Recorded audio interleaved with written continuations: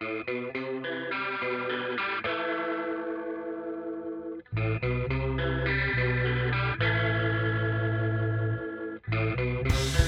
Joshua Best. I'm Jacob King. And this is Somebody Else's Favorite Songs. Casual popular music discussion spanning the past 70 years. We talk about the music you love. And the music you should know that you may not.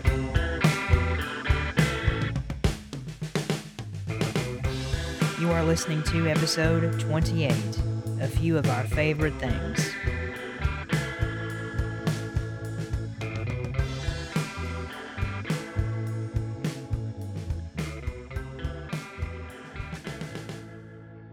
Bothers me and I'm feeling unhappy, I just try and think of nice things. What kind of things? Oh, well, let me see. Nice things. Daffodils. Green meadows. Skies full of stars. Raindrops on roses and whiskers on kittens. Bright copper kettles and warm woolen mittens. Brown paper packages tied up with strings. These are a few of my favorite things.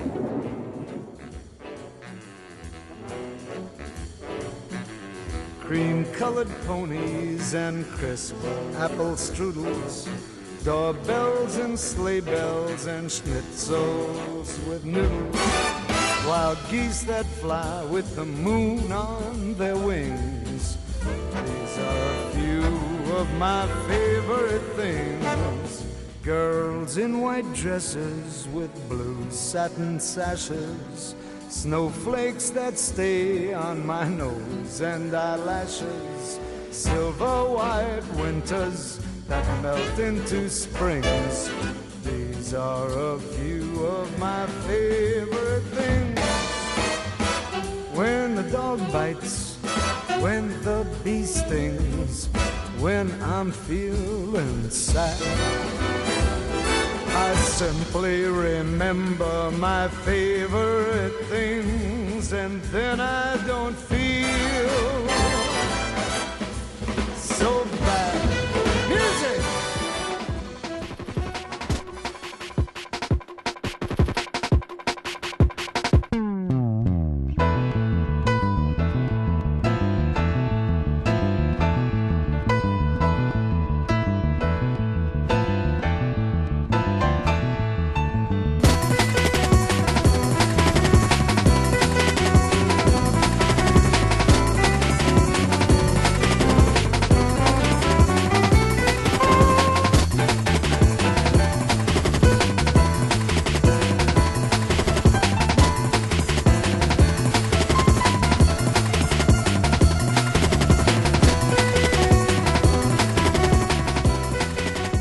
Hilarious. That sounds like, it's kind of like, pretend it's like the early 90s, right? Yeah, probably was. That looks like their debut album.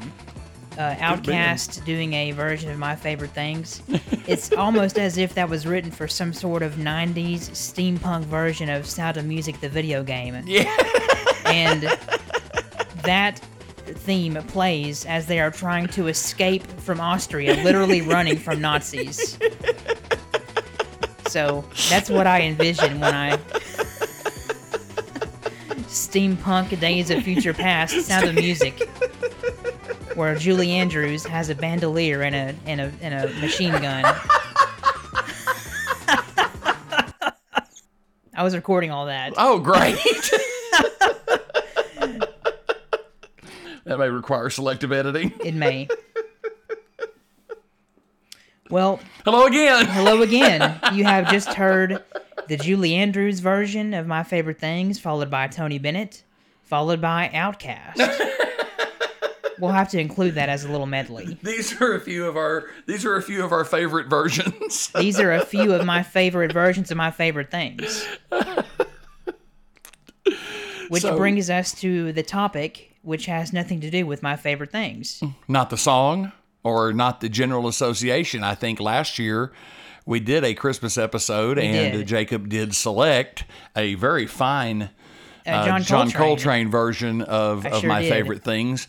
And if memory serves, we did discuss how technically there's not really anything Christmassy about the song, but it is always included and considered, as a holiday song. Although I'm going to take some issue. Wait, it does mention Christmas, doesn't it? No, it says nothing about Christmas. I thought it did. No, it talks about silver white winters that melt into springs, but it's just this list of, frankly, weird stuff. And these were simpler times. And I guess you can get by with whiskers on kittens and mittens and brown packages and all that. But one of the things listed in the lyrics is doorbells. Oh, doorbells and sleigh bells. And schnitzel with noodles. Whose favorite thing is a doorbell? Nobody likes the doorbell. That was Rogers and Hammerstein. They were reaching a little bit, or Hammerstein. Reaching a little bit, weren't they? Let's see, what are we going to list here? Cream-colored ponies. Oh, yeah, people love those. Crisp apple strudels. Oh, yes, wonderful. Well, I mean, it is Austria. Okay, doorbells. Oh, yeah, doorbells. We love those. Well, because it rhymes kind of with sleigh bells. I don't know. Doorbells and sleigh bells. But sleigh bells links us to the last episode. Oh, yes, it does. Which I have to say was pretty good. And I want to say thanks for holding down the fort while I was busy taking final exams. Yes, and thanks to Joel for joining me. We had a good time with that on our second venture into daddy-daughter land, as it were, as he calls it, our daddy-daughter episodes. But it's good to be back in Les Studio in our normal arrangement. Yes, indeed. With Jacob across from me. All is right with the world right as we enter the holiday season. And because of the holiday season, we decided to do an episode that really had nothing to do with the holidays. Of course. But we'll sort of give it a loose link because we've started with my favorite things, and that is the theme for this episode. If you'll have it. We would like to share, musically, a few of our favorite things. Maybe. Our favorite things of right now, our favorite things in general. Who knows the direction? That's really all we said was, let's use a few of my favorite things to pick some songs. And I have no idea how Jacob is going to go with this. And I have no idea where Josh is going to go. In fact, I feel like it may turn into sort of I don't know, 10 episodes ago or so, we did songs from Recently Added, which was a pretty cool little episode. And It's one of my favorites, actually. I wonder if we're going to delve into that territory. Mine will not at all be like that. Will yours? A touch. Well, that's good, because I like that concept. But anyway, here, for your holiday listening pleasure, is not more Christmas songs, but a few of our favorite things. Maybe. We'll see. We'll see. Okay. Well, that's the theme of the episode. Yes, it is. But, how often do we set a theme for the episode and then swiftly go off the rails? Well, that's true. We do spend a lot of time off the rails. We rarely make very stringent rules for what we're going to talk about. And because part of the fun is seeing what happens. Yeah, and this is about as grab baggy as you get. Yeah, it really is. So, as you were trying to say, this is a bonus episode because Josh and Joel gave y'all an episode last week, but we will be unable to partake in our usual duties until after the first of the year, and so I'm guessing that we'll have another episode for you, episode 29, in the second week of January, perhaps? That's probably going to be about right, because not only will we not be able to... Well, this one will take the place of what should have come out on the 27th. Correct. So... we'll be around for a regular release on time on January 10th. Okay, that sounds good. Okay. So then, my favorite things. So now, a few of our favorite things, maybe. Maybe. So then, would you like to go first? I don't care, whatever you want. Please go ahead. Okay. So, a few of my favorite things. The first thing that I thought about is something that I have mentioned on the show before, but we've never delved into very far. And it is my favorite sound. Oh. And when it comes to music... Is it the Wilhelm scream? Yes, it's the Wilhelm scream. Okay, insert here. Here it is. You've all heard that in every movie. That's my favorite scream. Oh, but not one of my favorite things. Actually, maybe my favorite scream is John Lennon Revolution. But whatever, you know, or who knows?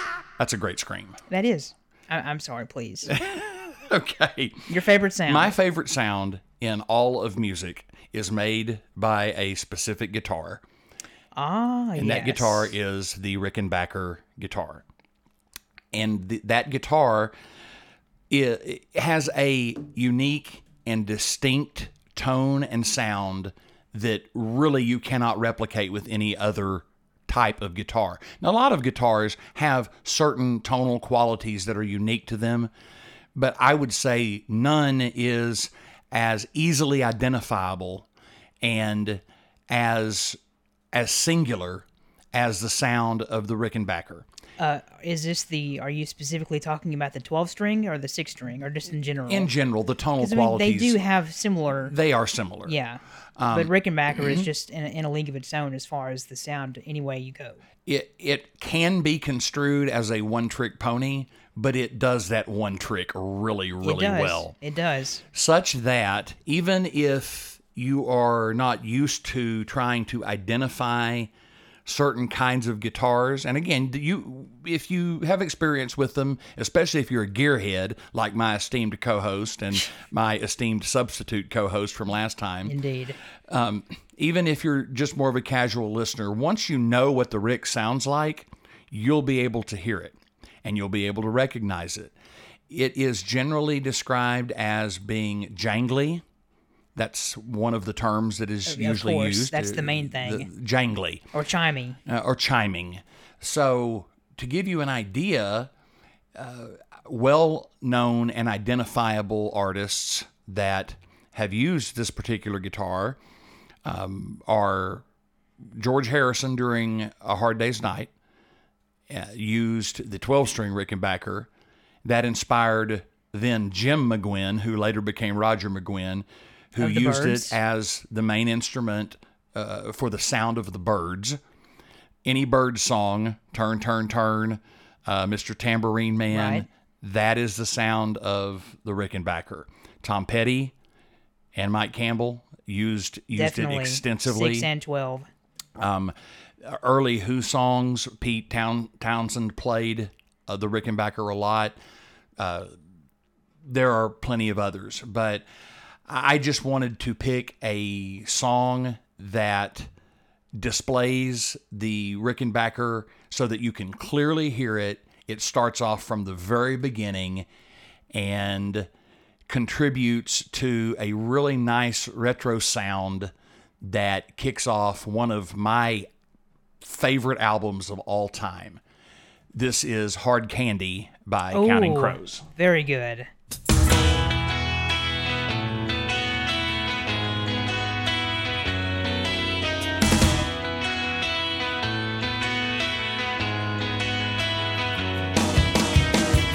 On certain Sundays in November, when the weather bothers me, I empty drawers of other summers where my shadows used to be. She is standing by the water as her smile begins to curl. In this or any other summer, she is something altogether different, never just an ordinary girl.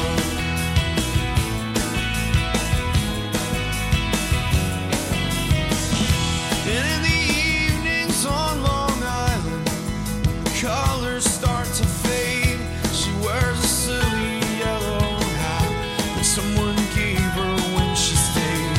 I didn't think that she returned it. We left New York in a whirl. Time expands and then contracts when you are spinning in the grips of someone who is not an ordinary girl. And when you sleep, you find your mother in the night, but she stays just out of sight. So there isn't any sweetness in the dreaming. And when you wake, the morning covers you in light, and it makes you feel alright. But it's just the same hard candy, you'll remember it again.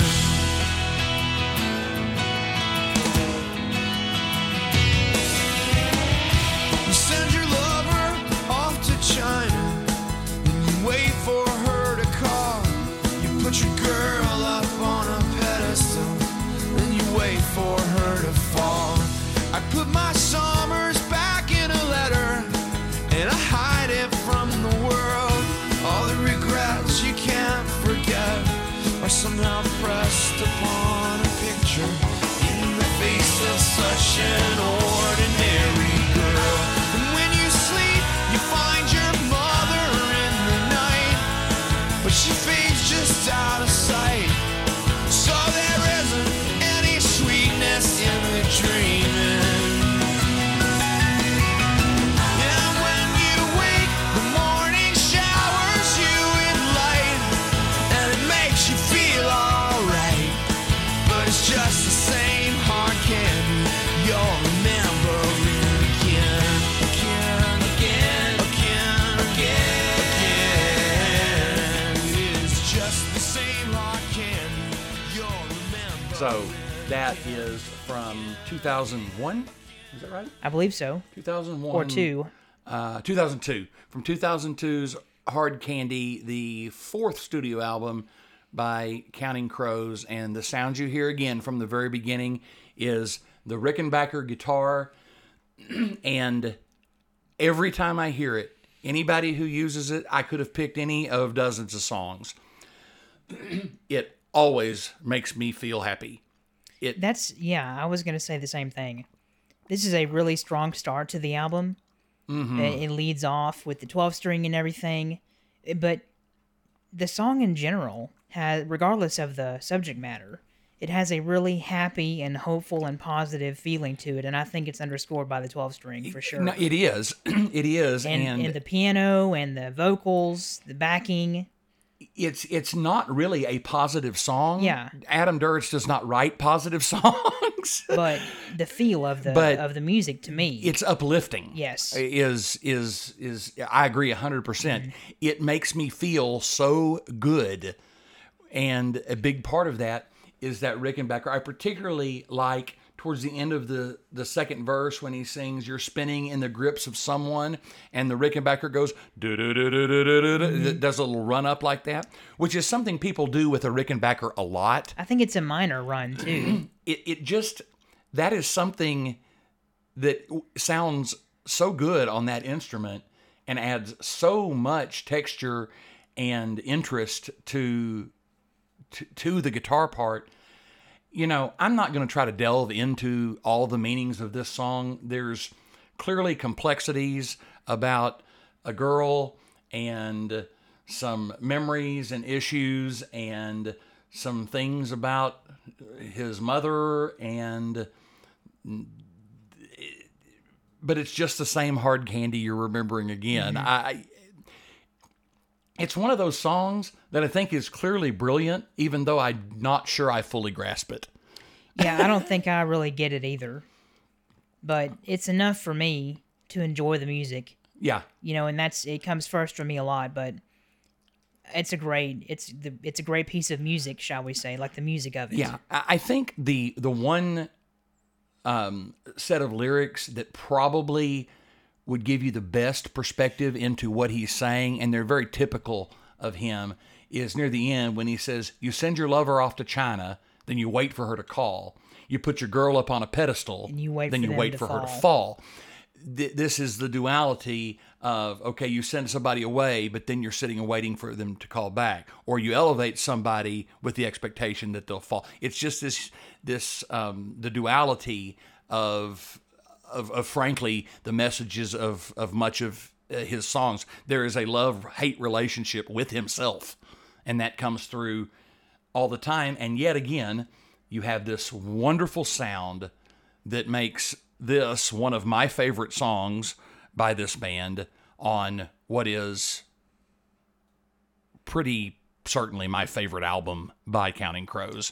I mean, I believe that our esteemed guest host, Joel, he would say this is a top album for him in general. Yes. Wouldn't he say that? I believe he has. I think so. And it's going to show up pretty early on my list. I mean, I would say August and Everything After is their best album, quote unquote. It's awesome. Because of what it was, and it truly is great. But then the next two albums are great too. Recovering the Satellites and This Desert Life. But those are both good too. They are. But some of the reviews at the time said that those albums tend to meander at times. It doesn't really bother me, but I would agree with that. This is a much tighter, it's focused, isn't it? Focused set of songs, and I love on packaged Wiki, in a nice tin as well. Yes. And I love on the Wikipedia where it tells what the genre is. What does it say? Well, it says indie rock and jangle pop. Well, jangle pop is exactly what you get from a Rickenbacker guitar. Yeah, that's awesome. And I don't think I've I've ever heard that term before. It's one of the sound of the Rickenbacker guitar was the first thing I thought of to say that's one of my favorite things. And whether the Byrds or Tom Petty or George Harrison or Counting Crows or our beloved Jackie Green, who will use it with some regularity, any of those, doesn't matter. It's a great sound, and I love it. And keep an eye out or an ear out for it, and you'll hear it from time to time. You will. Take the sound of it that you heard at the beginning of this song and memorize it, because it will come up again. Especially if you listen to us, I'm certain it'll come up again. Yes. So my first favorite thing, the Rickenbacker guitar. Oh, that's very good, and you're taking it in a pretty good direction, I can see here. So let me give you the first of the quote unquote my favorite things, and this is going to be in no particular order. Agreed. The first one is a pretty cool song, tells a good story, and if you're from Longview and you've heard of this cover band called Dag Nabbit that my mom really loves, I've seen them a few times. They're quite a good band, actually, but they play this song a lot. It's from 1988, and the son of this artist was featured very early on in our series. One of my very favorites, the late Justin Townes Earle. And so his father, Steve Earle, is a quite a revered songwriter and musician in his own right. I'm going to play you the title track from his 1988 album, Copperhead Road. Well, my name's John Lee Pettimore. Same as my daddy and his daddy before. You hardly ever saw Granddaddy down here. They only come to town about twice a year. You buy 100 pounds of yeast and some copper line. Everybody knew that it made moonshine. Now the revenue man wanted Granddaddy bad. Headed up a holler of everything he had. Before my time, but I've been told you never come back from Copperhead Road.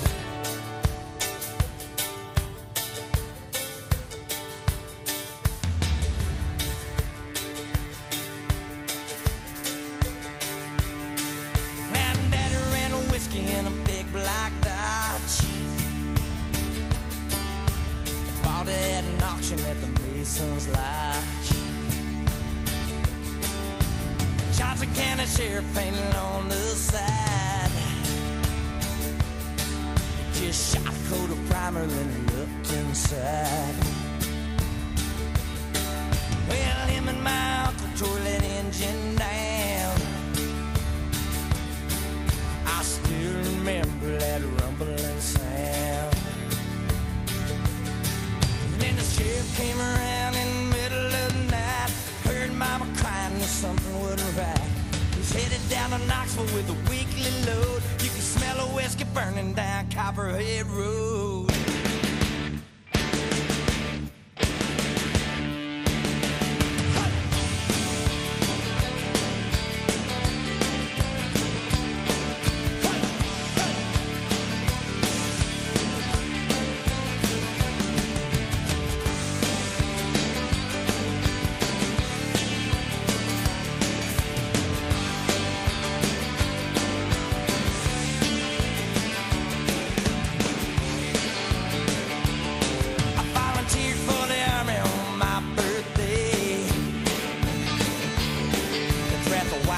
First round here in a way. I've done 2 tours of duty in Vietnam. I came home with a brand new plan.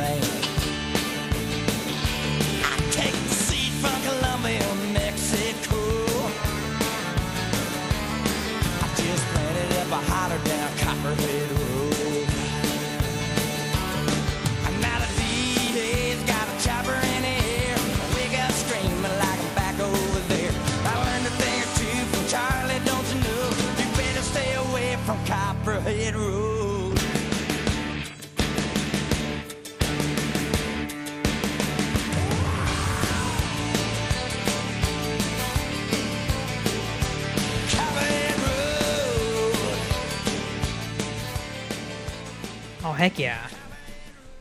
That's a cool one. Man, that is such an awesome story. It's a really good, it's just a great song that tells a great story. And we hadn't really talked about Steve Earle. I know we hadn't had a song from him, but right. This album is pretty good, and it's kind of funny because when the Rolling Stone magazine reviewed the album, they thought that the style of it, the genre, should be called power twang. Power twang. I just love the detail in the lyrics, going down to so much like talking about exactly how his dad got the decommissioned police car and what color they painted it, and, talking about tearing the engine down, they're going to use it for run and shine and stuff. And then he talks about volunteering for the army. They draft the white trash first around here anyway. Comes back from Vietnam with a brand new plan. He's gonna take the seed from Colombia and Mexico and plant it up the holler down Copperhead Road. So he decided to take his daddy and granddaddy's business and improve it a little bit. Gonna grow some marijuana up there on Copperhead Road instead of running that shine. Now the DEA's got a chopper in the air. I wake up screaming like I'm back over there. There's so many, I didn't actually catch some of this stuff before I read the lyrics. And yeah, this reminds me a lot of on Charlie Robinson's album, I think it's Step Right Up. He has that song Desperate Times. Yeah. That song reminds me a lot of this song. A lot like this song. So the sort of the crux of my list is going to be kind of getting some new people on here, with one notable exception. So the first of quote unquote my favorite things, Copperhead Road by Steve Earle. This song got some mainstream interest. I think it did, yes. Back in '88, and is his most well-known song. It reached number 10. Yeah. On the mainstream rock chart. Yeah, that's quite an accomplishment. I have not listened to a lot of Steve Earle, but he's one of those, in the genre that ended up being Texas country and Americana and everything. He's among the grandfathers. I generally think of Robert Earl Keen as the grandfather, but guys like Steve Earle were doing it a little bit before then even, and he is one of those that bridges the gap between outlaw country and the Texas country scene. Absolutely. Kind of as we discussed in our previous episode on that. But I think I'm particularly interested in the fact that he is the Elizabeth Taylor of country musicians. I think I see where you're going with this. Yes. He's been married 7 times. Married, that's right. And married the same woman twice. Yeah. So just like Elizabeth Taylor. So if you've ever wondered what Steve Earle and Elizabeth Taylor have in common, that's it. And you can only get content like that on somebody else's favorite songs. That's the marginal content that differentiates us from the That's right. We stand apart. The next guys. We stand apart. All right. That's an interesting little story there. Great selection, Jacob, for your first favorite thing. All will be revealed. All will be revealed. So please, your second choice. So many of you know that I am a bass player. I prefer to play bass. I love to play the bass. I think the bass is, in some ways, the most critical instrument in any band. You would say that, though. Well, of course I would. But I happen to think it's true. You would say that. So the bass guitar is a usually 4-stringed guitar that plays low foundational notes that form along with the drummer, the rhythm section of a band. And there are a wide variety of styles of playing bass. And different genres have different ways that the bass is used and can provide very much the feel of the song. But I would like to, as part of this episode, point out to you my favorite bass performance in a song ever. Ooh. And I want to take a guess. Okay. So, but please go ahead. Okay, I'll let you take a guess. I want to give one background before you hear it, that when the bass player laid this part down, it was his first run through at what he would play. And he claimed that he did this playing as a joke. And they loved it so much, they kept it in. You will not have to strain to hear the bass. It is the lead instrument in the song. You know the song I'm talking about? I'm pretty sure it's going to be Rain by the Beatles. It is not! Well, dang. A great bass selection. But it pretty much encapsulates everything you described. That's very interesting. The bass is very loud in that song. Yes, it is very loud. But in this song, it is truly the lead instrument. Oh. And, you have a second guess. Is it going to be John Entwistle? It will be John Entwistle. Thunderfingers, the Ox, from The Who, my favorite bass player ever. After the overture at the beginning of Quadrophenia called I Am the Sea, it goes directly into this powerhouse performance. I think the greatest recorded bass in music history. This is The Real Me.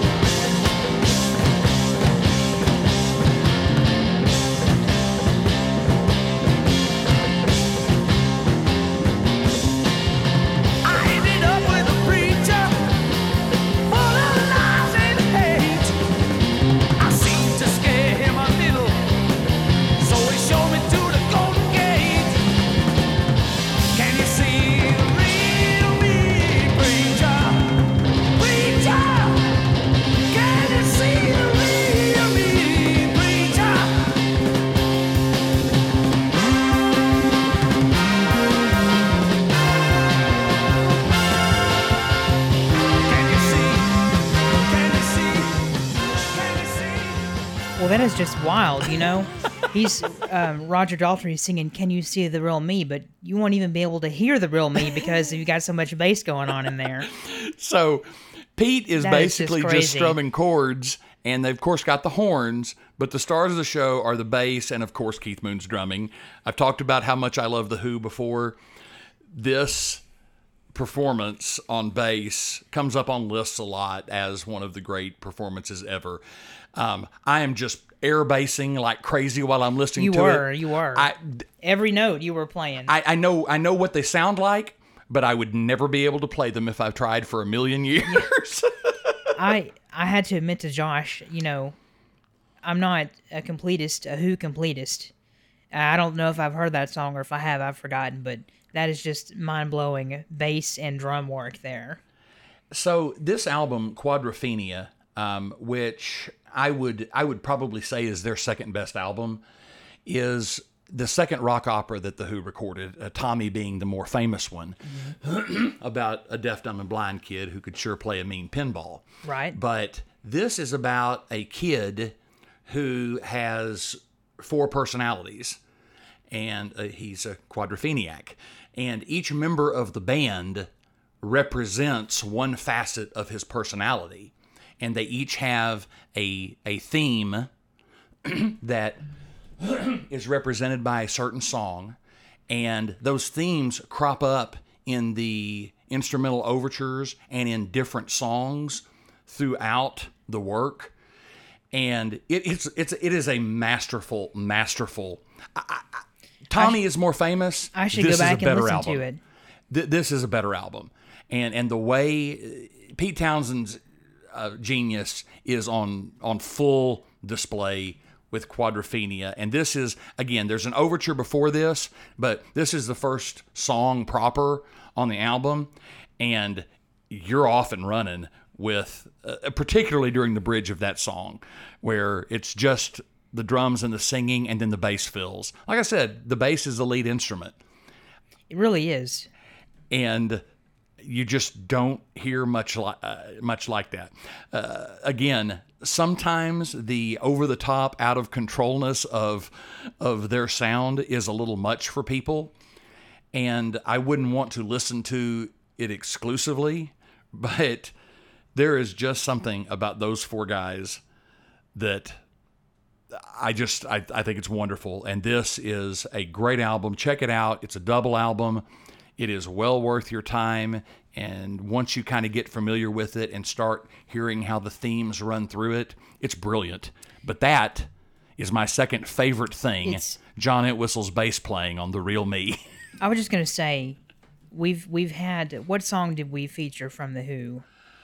Well, we've had Baba O'Riley on, and we've had a second or third one, too. We've had Baba O'Riley on. I want to say we played Pinball Wizard at one time. I guess thinking about Baba O'Riley, just the way that we hear Keith Moon's drumming there and here, the way that it's just, it seems like it's more fills than timekeeping a little bit, and it's a little crazy. Yes. But then you get the same thing with Entwistle here as well. Yes. It's like both of them are not really keeping time. Maybe Townsend is doing that, and they're just basically playing fills the whole time. I mean, that's kind of how the feeling I got. They are, and yet somehow it works. Yeah. It stays together. It always sounds like at any minute here, this could just totally fall apart. Yeah, that's the feeling I'm getting the whole time through the song. But it maintains structure, and yes, a lot of times Pete did hold things down by playing rhythm. His whole rhythm lead thing, he did. But he was the one who said, we have a lead singer, a lead guitarist, a lead drummer, and a lead bassist. That is so true. And he was right about it. It's so true. They are truly unique. No band like The Who. But for my purpose this time, and I'll probably come back to them again in the future because they're just my favorite rock band ever. And, we've talked about that, rock, pop, etc. Right. They're my favorite rock and roll band. So there you go. That's my second favorite thing, John Entwistle's bass playing on The Real Me. Well, that was crazy. I'm going to fast forward 1 year from 1988, from my first selection to 1989. The songwriter of this song we have talked about, and I believe he has been featured not on his own, but as a lead singer of a supergroup. That is John Hiatt. Aha! And so, since we've already heard from him, I'm going to take it to a new artist that we have not mentioned or talked about yet, well known as a slide guitarist. Her name is Bonnie Raitt. And the song that I'm going to play for you, my second, quote-unquote, my favorite things, A Thing Called Love.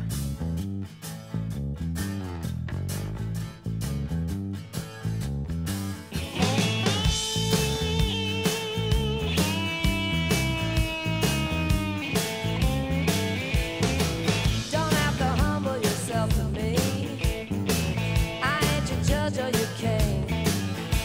Baby, you know I ain't no Queen of Sheba. We may not even have our dignity. This will just be a powerful thing. Baby, we can choose, you know we ain't no amoeba. Are you ready for the thing called love? Don't come from me and you, it comes from up above. I ain't no porcupine, take off your kid glove. Are you ready for the thing called love?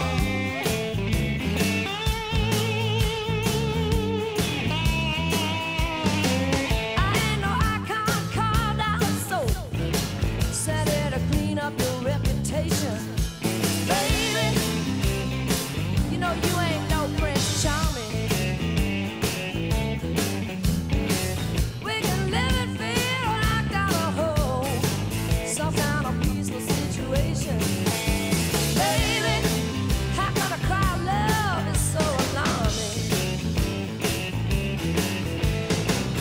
Are you ready for the thing called love? Don't come from me and you, it comes from up above. I ain't a porcupine, take off your kid glove. Are you ready for the thing called love?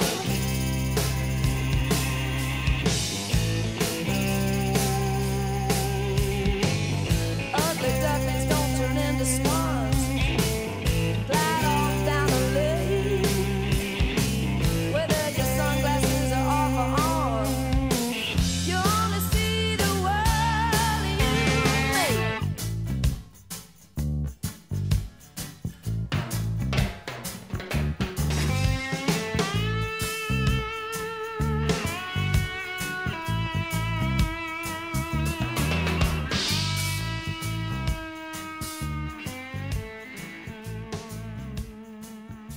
What do you think about that? Yes, yes, yes, yes, yes. That's awesome. I don't have too much to say about it. I just this is I chose this version because we'd already talked about John Hyatt, and it's actually from his album Bring the Family, which is the album that would go on to form Little Village. That we've talked about before, Right, yes. with Ry Cooder and Nick Lowe and Jim Keltner. But so that album came out in 1987. So then 2 years later, it was released by Bonnie Raitt. Yes. And Bonnie Raitt, before this album came out, was not known in mainstream circles. Now, in the slide blues realm, she was well known. But the general public probably did not know who Bonnie Raitt was before 1989. You don't think so? No. I don't really know. but- I'm saying they didn't. Yeah. And now, she sang with Little Feat in the 70s. She sings on the album Dixie Chicken. Really? You'll hear her voice there. Didn't know that. And did a lot of these kinds of things. She would be somebody who, like, similar maybe to like Delbert McClinton before he did his hit. Oh, jeez.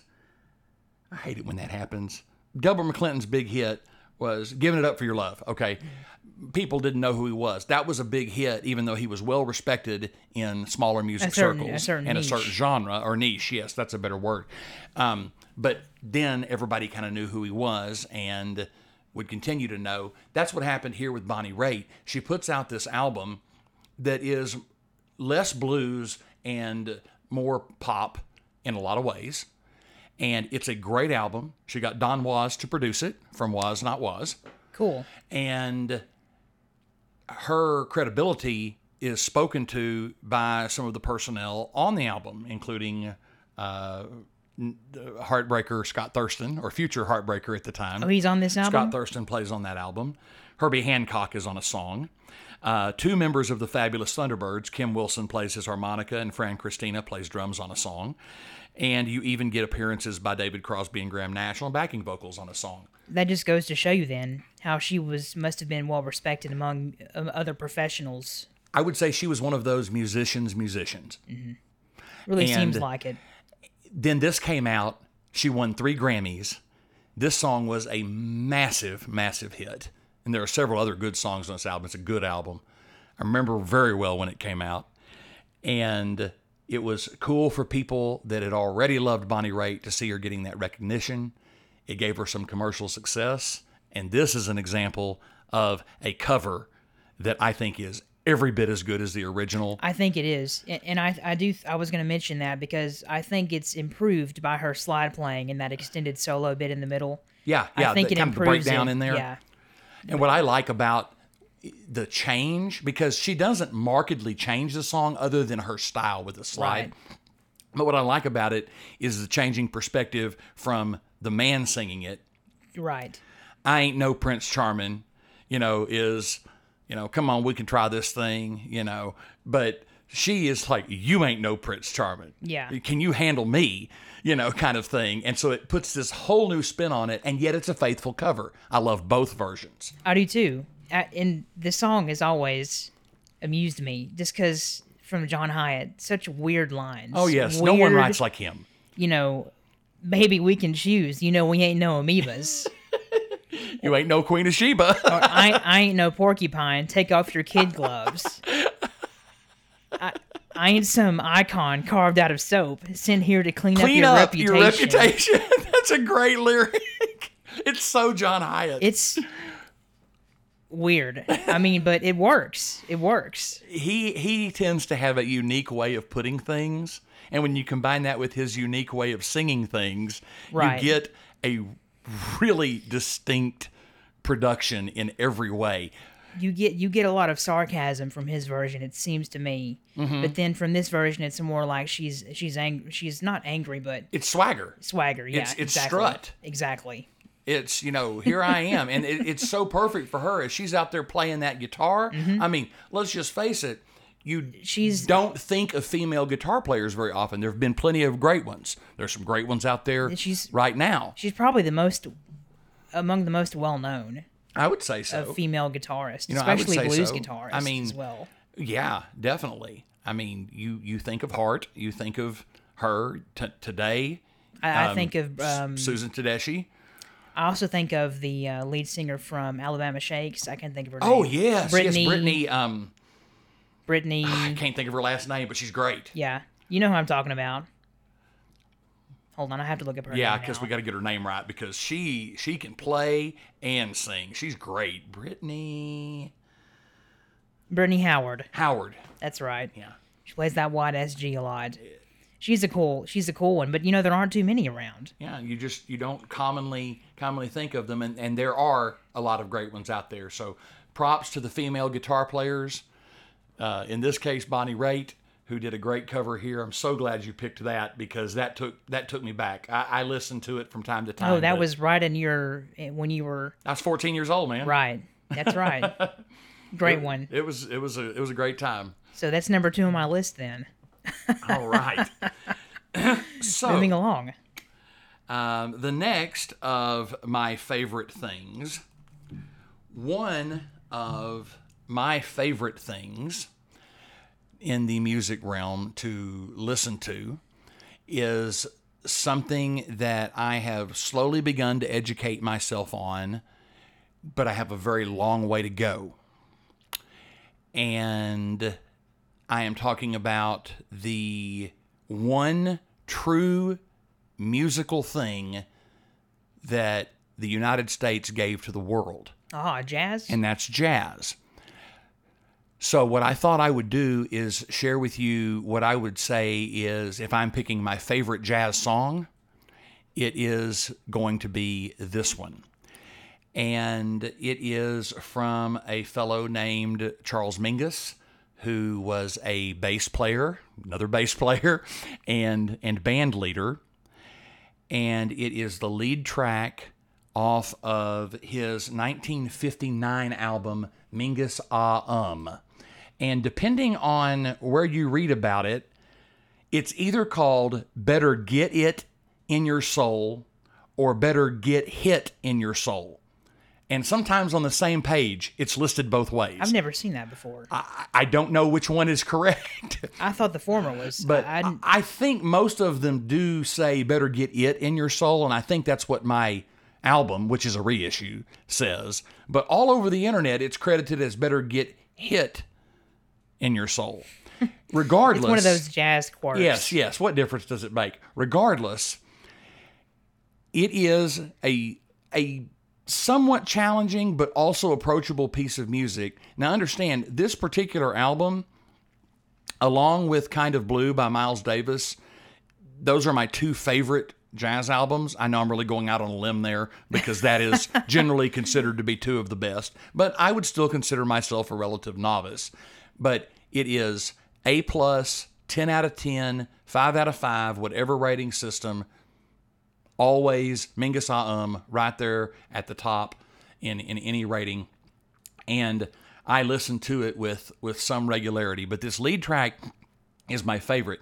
And it takes, what he's doing is he's trying to get the feel of the gospel and church music he grew up with and putting it into this jazz form. Now, I'm kind of doing my talk about it before it this time because I want the information. I want you to hear the information before you hear the song so that you can hear that. One of my favorite things about it is the shouting that goes along with it. He does a lot of vocalizing, kind of off mic in the background. It's not like singing a vocal or even scatting.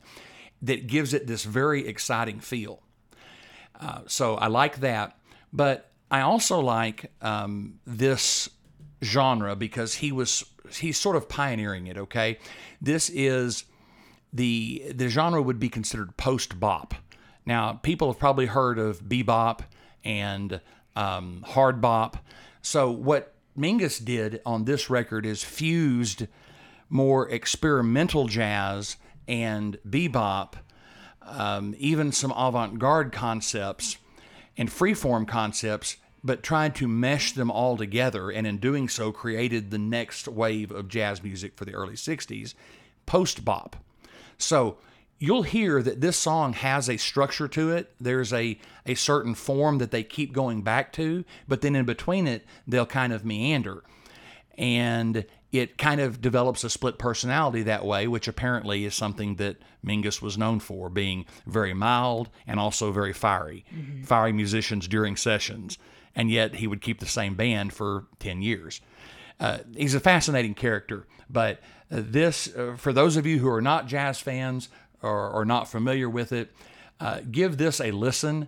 I don't necessarily think I would say that it's easy to listen to, but I still think it's approachable because you do get that same theme that keeps coming back.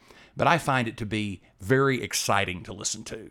So let's hear it. This is Better Get It in Your Soul, Charles Mingus.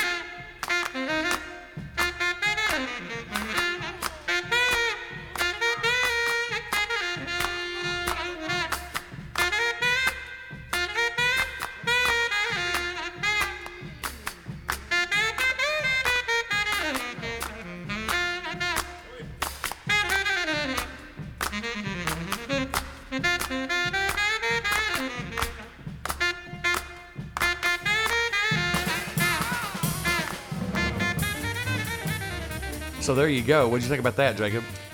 Well, I know Chuck Mingus and played a couple of his songs when I was doing jazz band back in high school and college. Bingo. But I just rolled my eyes. But I have not heard this. Oh, okay, good. I've heard a few of his songs, and I recognize the sort of howling thing. There's a song of his I really like called "Moanin'." You ever heard of that? He does a lot of screaming in that. But I was really taken by your pre-song introduction and what to expect. Okay. Because it really came to life for me. Okay, so I want you to tell that, but I was going to say first, if you were expecting a traditional gospel sound, that's not what you got.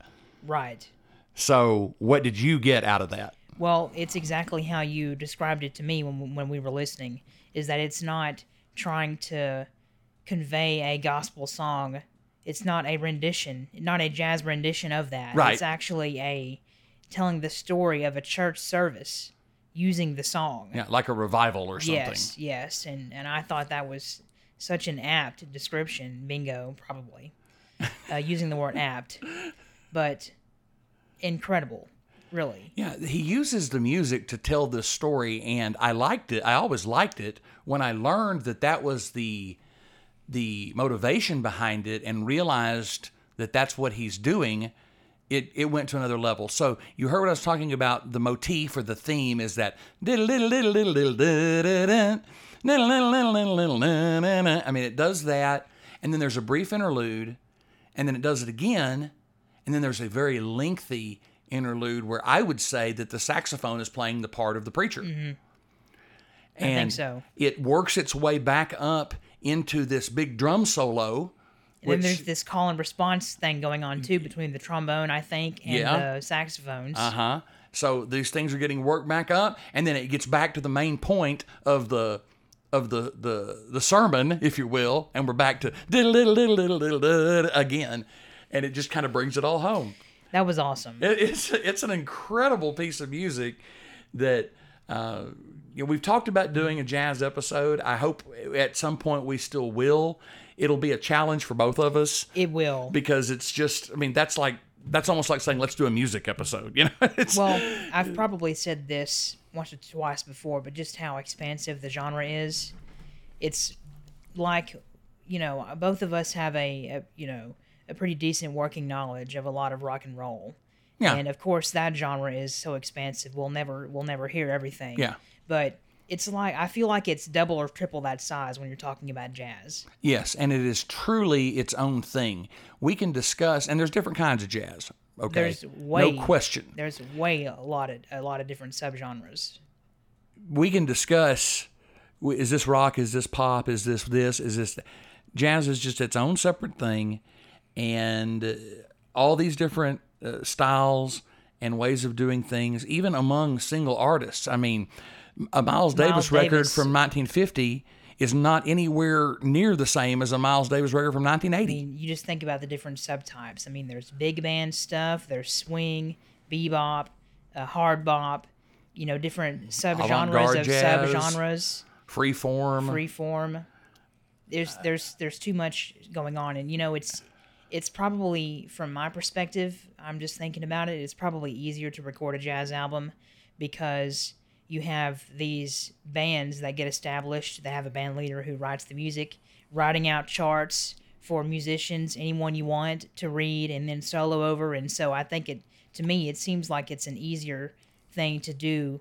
Of course, Miles Davis and Coltrane and Mingus, they just record album after album after album. It's not the same exact type of thing that you get from a rock It's not band. easy to do. It's easy to put down if you have that vision. That's what I mean.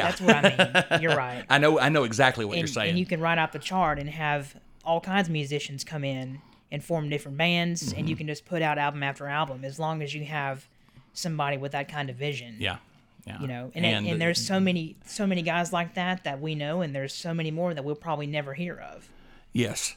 And if you ever have the opportunity even to listen to even a moderately decent jazz combo, maybe it's just a drummer, a bassist, and a piano player, or a drummer, a bassist, and a guitar player, or a saxophone player, at any given place where they can do it even reasonably well. What really makes it work is the way the musicians play off of each other. Absolutely. And feel off of each other. It's really an incredible thing to see. You know, when we play rock music, pop music, country music, or whatever, there's a chord structure. And there's some jazz that there's chord structures in. But we know the song is going here, so we're playing what goes along with that. With jazz, especially of this type, you have a lot of improvisation that everybody has to be able to keep up with what the lead player at the moment is doing and hold it all together. And that comes from feel and experience with playing with those people, such that sometimes there's no definite key or chord structure at all. But if you can follow one another, yes, and most importantly, you can improvise, then you'll make it. And every take that you may do it's never going to be the same. You're gonna get a different song every time. I don't know, any chart you want that has an extended solo section like this one. Mm-hmm. If Mingus and his band go out and they do this, this chart, the audience from city to city will never hear the same version. Yes. And that's just so different in a lot, well, not in every way, but in a lot of ways from rock. Yeah. I mean, you get different solos every time somebody plays, they'll improvise a solo, but that's always over a chord structure. Yes. Or almost always. But anyway, enough of that. This was Better Get It in Your Soul, the lead track from Charles Mingus's 1959 album. Again, 1959. That piece of music was recorded in 59. It's pretty weird when you put it like that.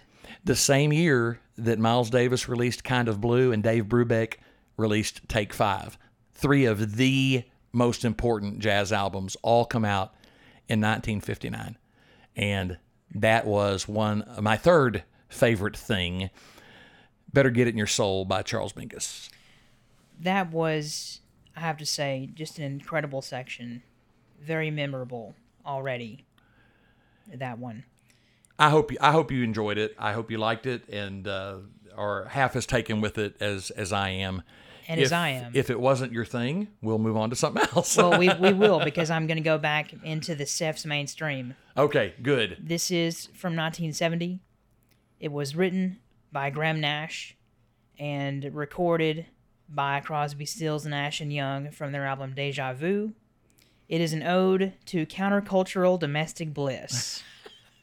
This is a song called Our House, which is a very, very, very fine house, by the way. With 2 cats in the yard? Life used to be so hard. And now? Everything is easy because of you. All right. I'll light the fire.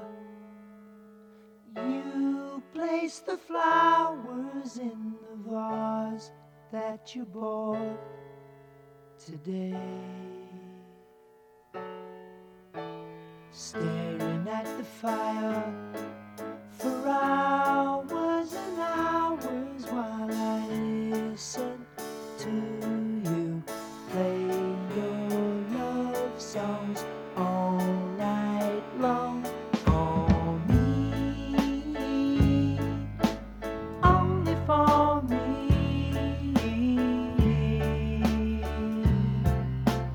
Come to me now and rest your head for just 5 minutes. Everything is done. Such a cozy room,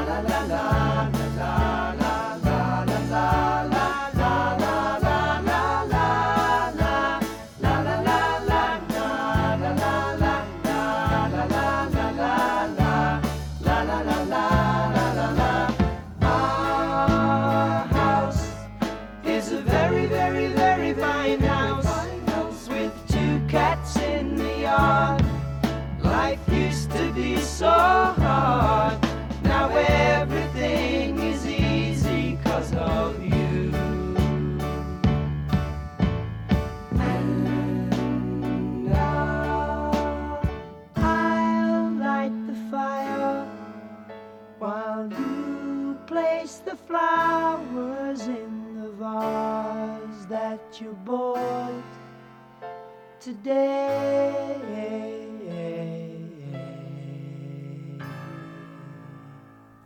Well, I love that song. That is quite literally everything that makes Crosby, Stills, and Nash so great. And Young. Yes, although he doesn't appear on this song. No, he doesn't. There's no guitars on this song. Well, the bass guitar. But it's just bass drums and Graham Nash playing a piano and harpsichord. Yep, that's it. They play this song a lot on what is I can't think of the name. The Sirius station that's not Yacht Rock. The Bridge. They play this song a lot Yeah. on the Bridge. But I love it because it's just a perfectly nice little song. Yes. Baroque pop, as the Wikipedia article says. Yes, and of course, written on, based on real life events, mundane events. I'm going to read you what Graham Nash said about it. This is an interview from 2013, and I'm going to paraphrase some of it, but he was living with Joni Mitchell in Laurel Canyon. Here's what he says about it. Well, it's an ordinary moment. Oh, he was on NPR's Fresh Air program. He says, it's an ordinary moment. What happened is that Joni and I, we went to a place on Ventura Boulevard called Art's Deli, a very famous deli. We had just been to breakfast there. We're going to get into Joan's car, and we pass an antique store. And we're looking at it, and we're looking in the window, and she saw a very, very beautiful vase that she wanted to buy. I persuaded her to buy this vase. It wasn't very expensive, and we took it home. It was a very gray, kind of sleety, drizzly LA morning, and we got to the house, and we got through the front door, and I said, you know what? I'll light a fire. Why don't you put some flowers in that vase that you just bought? Well, she was in the garden getting flowers, and that meant she was not at her piano, but I was. And an hour later, our house was born out of an incredibly ordinary moment that many, many people have experienced. I just think that's so nice. It's great, and I'm pretty sure that Graham Nash tells that story on that documentary that I've mentioned before, Echo in the Canyon. Oh, really? That is about the I still Laurel need to watch Canyon that. music scene. I'm pretty sure he tells that story on there, because that would fit along with that time. I don't know what else to say. And as I said earlier, all will be revealed, but this is song number 3 on quote-unquote My Favorite Things. And, it's just a perfect little song about a perfect moment that surely everybody has experienced if they, in a relationship or they have a spouse or whatever. It's just a perfectly nice moment that you can have with someone you love. And he puts that down in song in a matter of an hour or so. Mm-hmm. And that little day that would have just been forgotten and lost is being relived by people even now, 50 years later. Mm-hmm. And that's what music can do for you. Yeah, very cool. That was my third, so... Great. Is this going to be your fourth? My fourth one. I still need you to give me that abacus. Yes, we still need that. Bingo. And so... The way you just said bingo is how the Pat Finnerty channel, he talks about something that's musical theory, and then he says, Beato. Oh, yes, Beato. And he goes to the minor third, Beato. He goes right back to the tonic, Beato. Nobody knows what we're talking about except Joel. Sorry. No, but it is funny. Yes. Please. So one of the biggest moments in music in a very long time has happened within the last month. And it is one of the major events and important happenings in the life of this band, even though they broke up 50 years ago. Oh, it sounds like we're going to have 2 Beatles songs on this episode today. Here we go. What are we doing here? We both got favorite things, and we dare... Will there be overlap in a general and broad episode such as this? Yes, it sounds like there will be. You're talking about the Beatles. I am talking about the Beatles and the Get Back show, and there's so many things. I'm sure we will talk, whether we need to do an episode or in part. It will be discussed because I'm going to be watching, rewatching, and talking about the Get Back Peter Jackson film for years. I am so glad that you brought it up, because I did want to mention it in some way, and I just have to say how incredible. I was saying to Josh when he and I watched the third part of it together, this is the biggest Beatle event of my entire life. It is. And how momentous an occasion for me and you and all the Beatles fans around the world. It is the biggest Beatles moment in my life since Anthology. Right, you had the Anthology. I did, when that happened and was on TV, and the release of Free as a Bird and Real World for the first time. But in importance and scope, Get Back is more important, and it is a bigger deal for Beatles fans. It's perhaps not the cultural watershed that bringing them back 25 years later was with Anthology. Especially doing those 2 new songs. Yes. But people are not, I don't think, consistently revisiting Anthology among Beatles fans. There was not a lot of new information in Anthology. It was great. It was fun to have those It's fun to have, yes. And I do visit them from time to time. Yes, but how long has it been since you've watched the films? Oh, years and years. There's just no need. Yeah. How long will we be rewatching Get Back? There is so much to see. Endlessly. It's not interviews. That's the thing. There's no narration. No. There's no interview. It's just here. See it happen. Yeah, the only device for plot and information is just that calendar thing. It just tells you what day it is. Yeah, what day it is. And you have to see what's happening and let the story unfold before you. And even if you're not already familiar with it, somehow he tells that story. So I don't want to get off too far into that. There are so many things that I would cite as being critical. I'll just mention that the main thing is seeing the songs develop from where they started to where they end up on that famous rooftop concert at the end. And getting to be in the room with them. Yes. As they just goof off and then come up with the songs that we all know and love. Yes, and then all of a sudden it ends up and there you go. So my fourth favorite thing is, if pressed, my favorite Beatles song. And it is one that we saw take shape and get played in this documentary. And this is John Lennon's Don't Let Me Down. Don't let me down. Don't let me down. Don't let me down. Don't let me down. Nobody ever loved me like she does. Oh, she does. Yes, she does. And if somebody loved me like she do me, oh, she do me. Yes, she does. Don't let me down. Don't let me down. Don't let me down.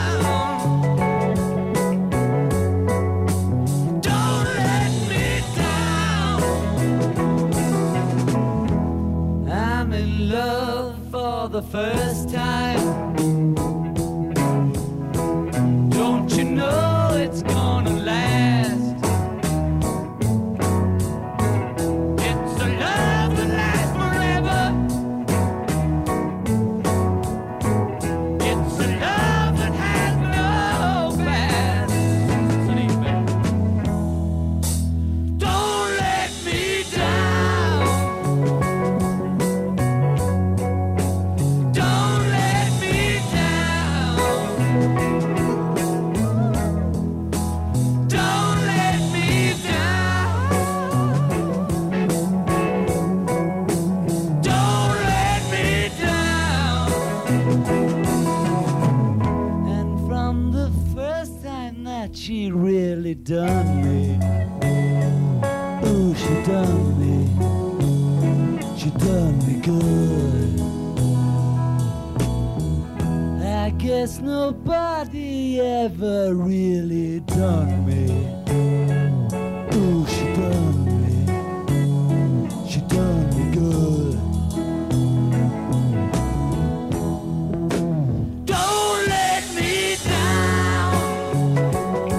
Hey, don't let me down.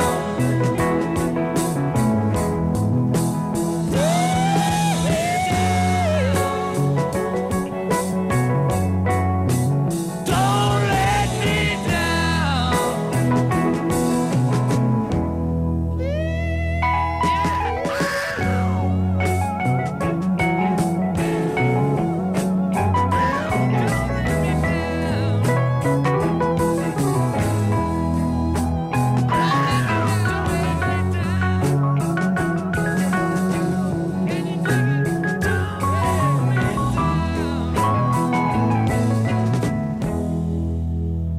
Again, I am so glad that you brought this up.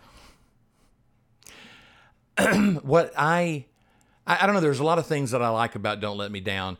But in this particular context, as you see them develop the song, see them develop the song, and each come up with their parts, and how it's like, then once they play it on the roof, it's like it's just magically there, and it's perfect, and everybody has their parts, and is doing the things that they do best. Ringo's got his unique drumming. He's keeping it all together. Paul's bass is fantastic. John's rhythm holds it all down, and George has some great guitar work. And there's Billy Preston back there Great doing his stuff thing. in there. I think what I really like about it is, by this point, John is spending a lot of time, and will continue basically for the rest of his life to sing for Yoko in many, many, many different ways.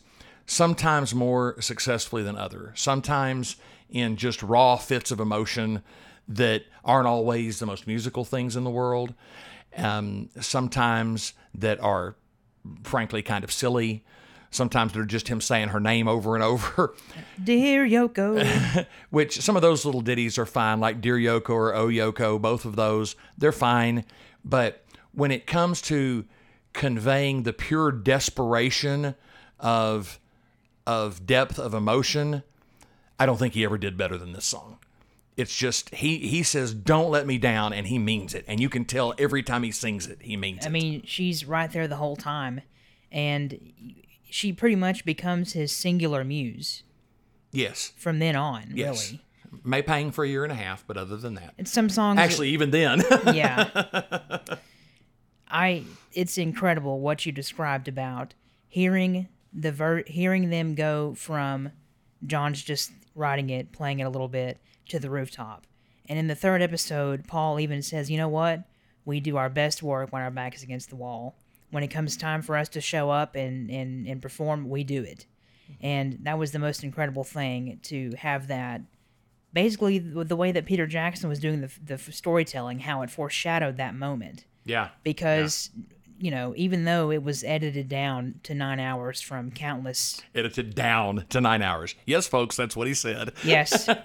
And I want to see more. I hope we get it. His, Peter Jackson's original edit was 18 hours. Yeah, that's what I wish we could get that. I hope we will. A director's cut of 18 hours. I will be there.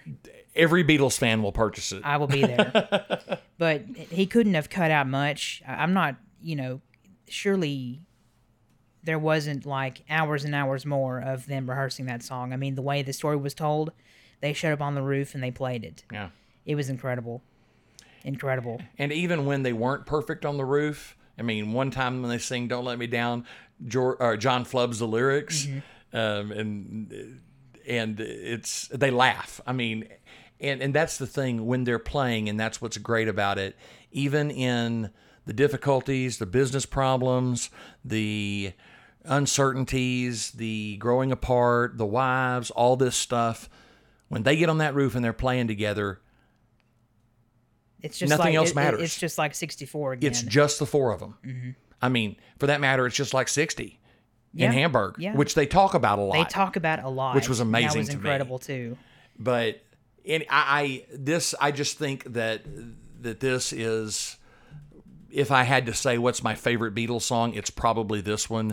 So my fourth that's crazy. favorite thing is "Don't Let Me Down" by the Beatles. That's crazy. You know, as much as in what we've known each other for how long? Over 10 years now, or around 10 years. And we bonded a long time ago with our supreme interest in the Beatles, more than a lot of people. You and Sarah. Yeah. Well, Bingo. no, I'm talking about me and you. Oh, me and you. Okay. Yeah. Sorry, I got a me- text. I wasn't paying attention. You were being nice, and I wasn't paying attention. Me and Sarah did as well, but Okay, I'm talking bingo about on me, that. me and Okay. you. I'm sorry. Bruh, I'm so sorry. I'm trying to be nice. I know, and you're and having you're not a even moment. paying attention. You're having a moment, and No. I got a text. I'm sorry. No, all I was going to say was that I've known you for over 10 years, and we talked about the Beatles so much. Mm-hmm. Right. I just don't recall you saying that Don't Let Me Down is, when pressed, maybe your favorite. Well, Maybe I'm just not remembering that. so my but I general, mean, I think it's a great choice. my general thing is, okay, my 5 favorite Beatles songs. Back in the USSR, Dear Prudence, Ticket to Ride, Paperback Writer, and Don't Let Me Down. All for different reasons. Those are my 5 favorites. And even though George is my favorite Beatle, there's not a George song in there. But regardless, That's just how it works sometimes. those are, there's facets of all of those that, I mean, Paperback Writer is not one of the greatest songs they did, but it's one of my favorites. Mm-hmm. Okay, I think this one's both. It's one of the greatest songs they did and one of my favorites. So that's kind of where I stand on that. And then my next 5 and my top 10 kind of change from time to time, but that sounds like a different show. You know, we need to do that because I don't know if I could even give you my top 5 favorite. You know, let's make that an episode. We haven't done one over the Beatles in a long time. Well, I just gave mine. That you did, didn't you? Huh. I totally missed that. Before we go on to my 4th, we're talking heavily about the documentary Get Back. It is available for free if you subscribe to the Disney Plus streaming service, and so many people are subscribers to that. Yeah, and it's all available, so if you want to sign up for the trial and watch it and cancel, you can do that. You can, but I've been telling a lot of people about it, even people who Sure. are only cursory fans, because if you like the Beatles music, you're going to have fun watching them just play the music and see it in the studio, Right. I feel like. So, my friend and very faithful podcast listener, Alan, has been watching it with his wife. And Oh, really? That's awesome. Yes, and of course he is a Beatles fan, and so he's enjoying that part of it.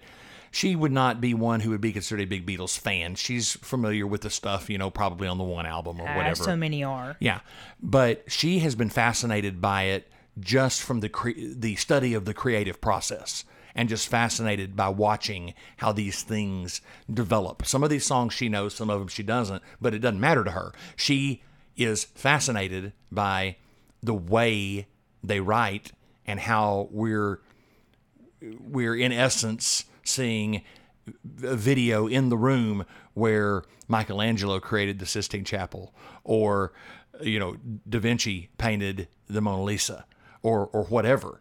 It's just that That's this awesome. is the Beatles Yeah. creating songs, and we get to see it.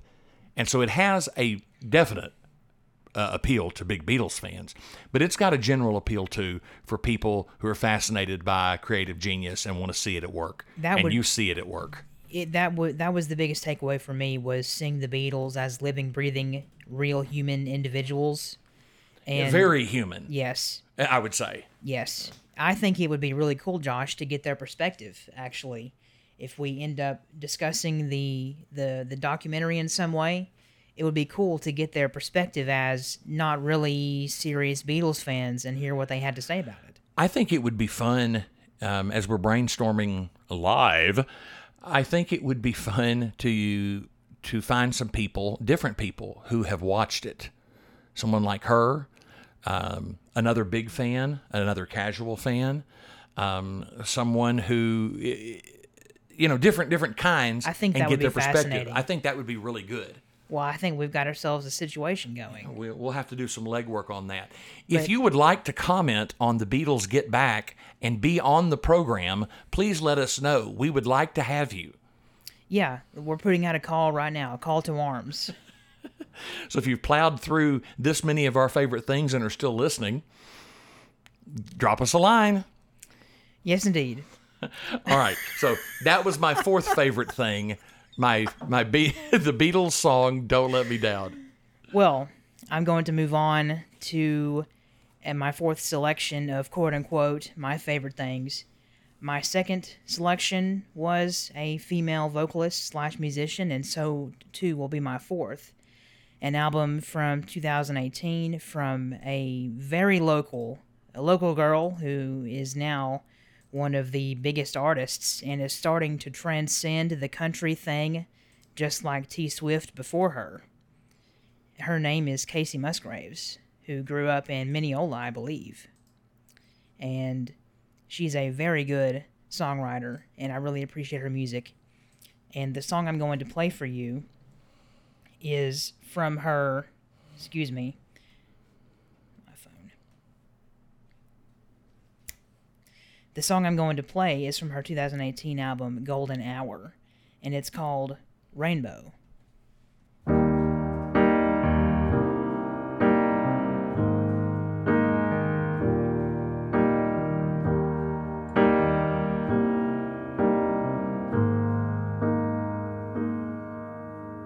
When it rains, it pours, but you didn't even notice.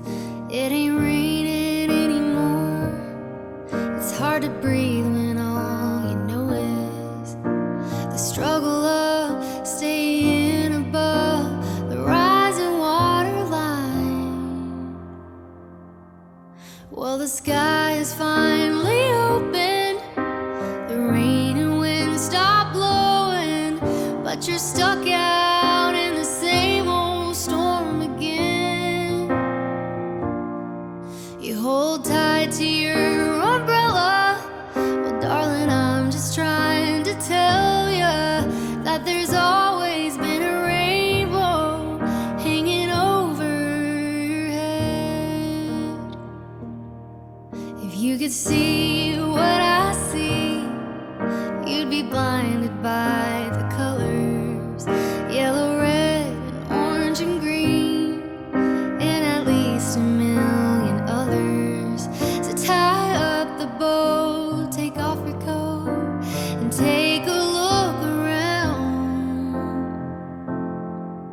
'Cause the sky is finally open.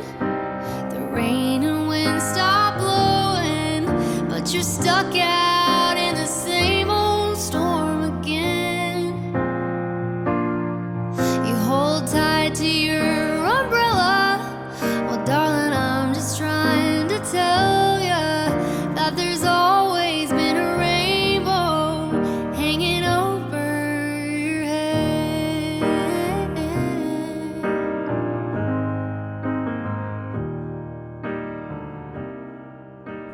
So, as I said at the beginning of the episode, I wanted to use this list to, with one notable exception, the Beatles, as I already said. The other four are kind of new stuff I'm into or people we hadn't talked about. But this is both because I like this album a lot, and I chose this particular song for a reason which will be revealed later. But as a representative, this is pretty representative of the album, but it's cool, and I appreciate it because all of the 13 songs that on this this record are written or co-written by her. And this particular one is memorable to her because it's the last song that her grandmother heard her sing, a song she wrote before she died. Wow. It was written actually 6 years before the album came out, and I guess it didn't make it on any of her recordings until this one. But there's a lot of other good songs like High Horse and Space Cowboy, and the opening track, Slow Burn, is a particularly memorable one for me. But this kind of represents a bit of a change in sound for her from the more straight country sound to different techno elements and disco elements and pop and just all kinds of things. So, and the fact that she's from East Texas as well is pretty cool. I think she has 10 or 15 million monthly listeners on Spotify, so she's a really big artist right now. She was also, this is kind of a weird fact, but the first time we went to see Jackie Green was 2012 or 13, Sons of Herman Hall. Mm-hmm. The opener for Jackie Green was Rustin Kelly, which was somebody that she was actually married to at one point. Oh, really? And that was kind of random when I saw the name Rustin Kelly. I didn't even remember that there was an opening act. Well, we remember because I think we bought a CD of his that he signed. Oh, I don't know where it is. Jacob and his constant search for opening acts that he likes. It's a good practice. Well, you know, a lot of great music that we've discovered have been openers. Yes. For me, Dawes before ELO or Cordovas before Jackie Green the third time we saw him. So openers are important. Yeah, they gets the job done. Anyway, Casey Musgraves for you. If you don't know who she is, check her out. She's a great singer and songwriter. I think you have introduced the introspective portion of this program, so I'll continue it with my fifth favorite thing. And given the time of year, Thanksgiving, Christmas, holidays, it's a good time for a little bit of sentimentality. So I'll get a little sappy, a little sentimental, and play a song for you by someone whom I have cited as one of my favorite singers. And this is a song with a special meaning for me. It is Al Jarreau from his 1981 album, one of my favorites, Breaking Away. Very sentimental song called My Old Friend.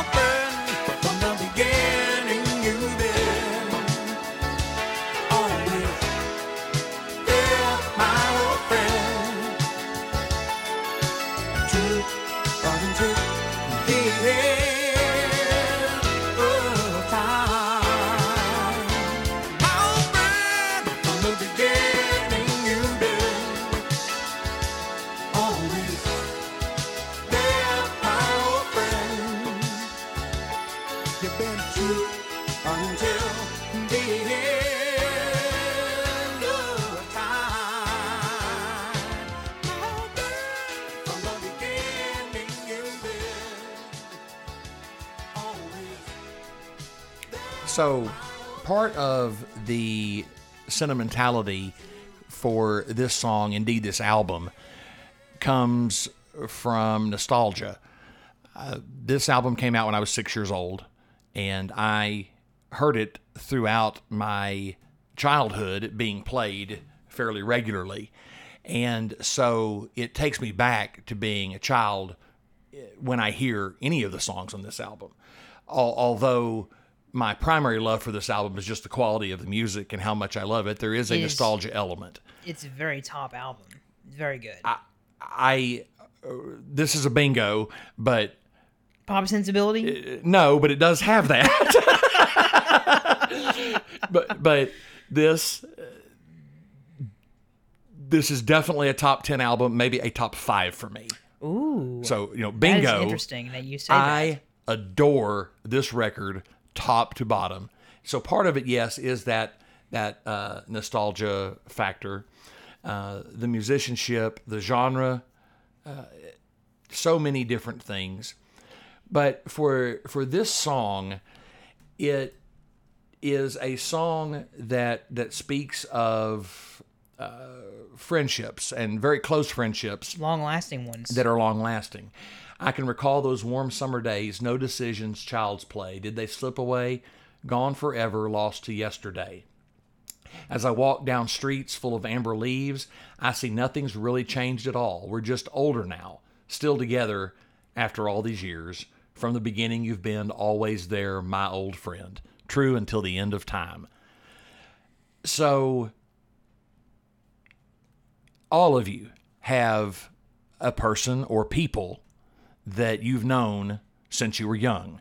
Now, maybe it's not a little child, maybe it's from your teen years, but we all know people like that. Mm-hmm. I feel very blessed and fortunate to think of multiple people when I hear this song. And that it makes me reflect, especially as I begin to get older. Again, I said we're going to get to the sappy part, so we're there. The sappy sentimentality is here. But given the season and that sort of thing, these feelings of reflection as you begin to get a little bit older, walking down streets full of amber leaves and realizing that you're getting older, and you can look around in your life and see a person or persons who, when you go back to those warm summer days of child's play, were there. I won't embarrass people by saying their names. Obviously, my wife would be one of them because we started dating when we were in high school. I was 16 years old. Okay. Me and my wife, too. Yes. We were 13? Yeah. 12? Yeah. So, whether it's for 15 years like y'all, or for 30 years like us, as it keeps going, that just becomes more and more meaningful with each passing day. So that's an obvious application. But there's one or two other people I think of that, just suffice it to say, have been dear friends literally since childhood, that still are. And when I hear these lyrics, still together after all these years, we're just older now, nothing's really changed at all. Still together after all these years, you've always been there, my old friend. You know who you are. Thank you. This song puts me in mind of those people and those relationships, the things that are near the top of the list for things I'm most thankful for this time of the year. So my fifth favorite thing is to be sentimental and sappy with Al Jarreau and think about my old friends. I like it. In the first verse, no decisions, child's play. Did they slip away? Gone forever, lost yesterday? Well, it turns out it was not true. Because you realize nothing has changed. We're still friends after all these years. It's really nice. And it's really a nice song. The trifles from back in that time that didn't really mean anything today mean a whole lot to you. Mm-hmm. You can think of just little scenes with people, maybe from when you were in 3rd or 4th grade or junior high or high school or even young adulthood that you'll think of and reflect on and even see them in those people as you're into your 40s like I am, or people who are older in their 50s, 60s, 70s. This only becomes dearer and closer to heart. So I just think it's a wonderful song that gives me a lot really of emotion is. every time I hear it. Do you know who wrote it? Yeah, not Al Jarreau. Not Al Jarreau. The writers are Steve George, John Lang, and Richard Page, whom you may know as 2 of the band members from Mr. Mister, and Richard Page's cousin is John Lang. These are the guys that wrote Take These Broken Wings and Learn to Fly Again, Learn to Live So Free. What? This is the guys from Mr. Mister that wrote My Old Friend that was recorded by Al Jarreau. And we've talked about the people who appear on this album with... Jay Graydon being the major one. Yes, Jay Graydon. But you get a lot of these guys. Steve Gadd, the drummer, on most of the tracks, We've but talked also about Jeff him. Porcaro. Talked about him, too. Michael Omartian, or Omartian, however you say his name, who is in keys over all sorts of things. Steve Lukather playing guitar. Dean Parks playing guitar. Yep. The list just goes on and on.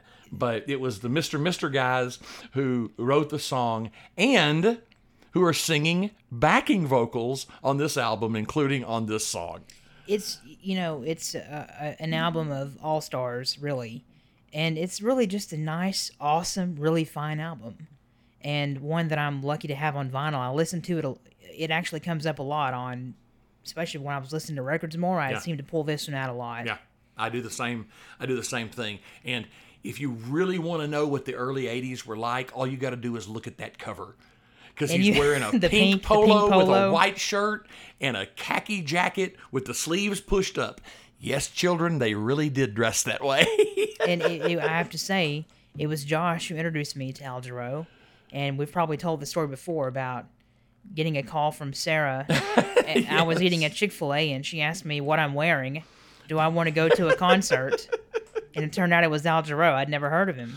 But that was one of the first concerts I'd probably been to. I didn't go to too many concerts. That I guess back technically would be predating. It was. Predating dating? Yes, it was predating dating. Of course, Jacob was very hopeful that some predating would turn into some dating, and I'm sure taken quite aback when he gets a call from this girl and she says, "What are you wearing?" That's such a weird thing to hear you tell that story. So anyway, for the record... And Jacob said, "Nothing. No, I don't mean nothing."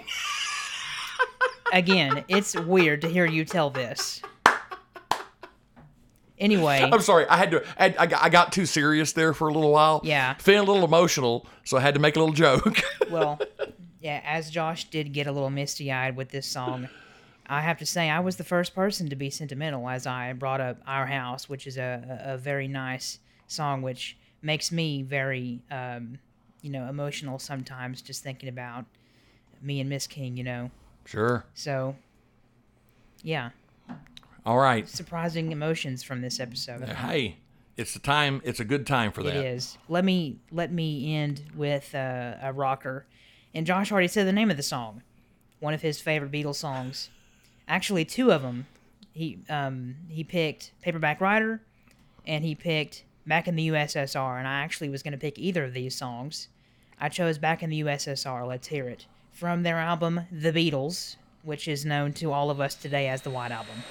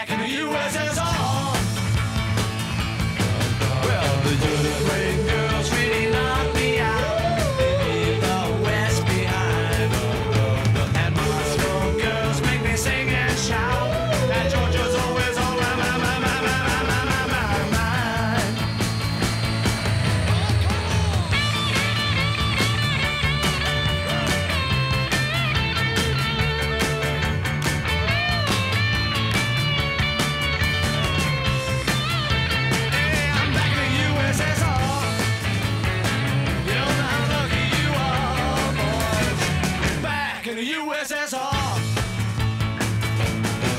Well, the Ukraine girls really knocked me out. They leave the West behind. And Moscow girls make me sing and shout. And Georgia's always on my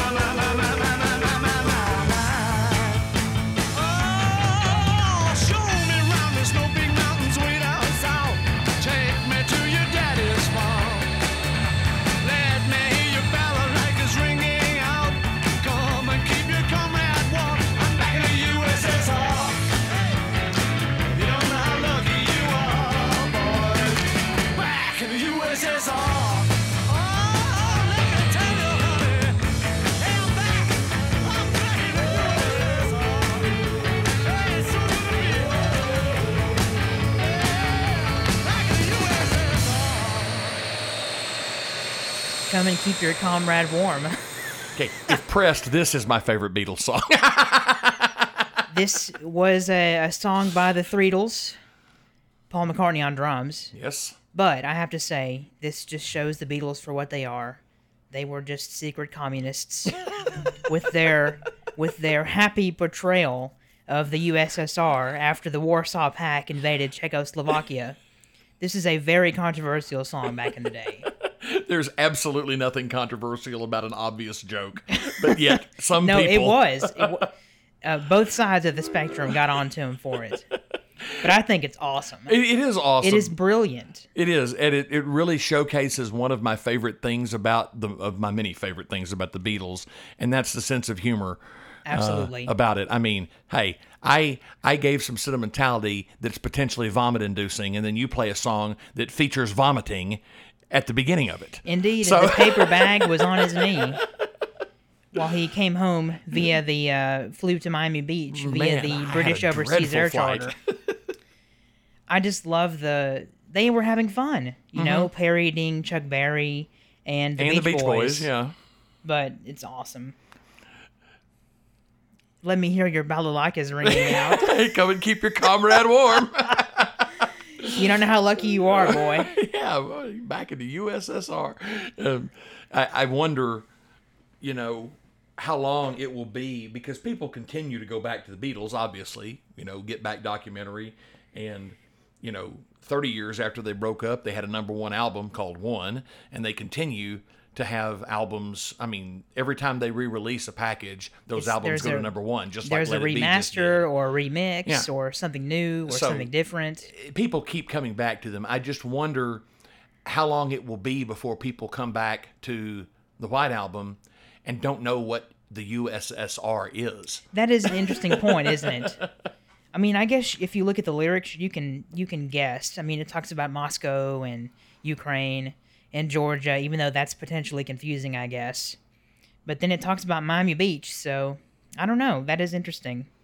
It's just a funny thought of a time frame when, I mean, I don't know. I guess this would have been like sometime in the last 20 years if someone released a song singing about how great it was to be back in Afghanistan, or hey, it's a great day here in Iraq, Well, stuff yeah, like that. because it was relevant at the time Yes. a lot. Yes. And that's kind of funny because I remember in school even seeing old atlases and textbooks that would have maps with the USSR in them still. 'Cause That's how old they were. And so for my generation, of course, even though I'm after the Beatles were my parents' generation, but I still grew up during the Cold War. Yeah, the Soviet Union continued Yeah, on and until you were an adult. We were part of the last group of kids. We were the Cold War kids. Through the 80s that were still doing bombing drills. In case we get bombed, getting under your desk the and Reds putting your... push the button down. Yeah.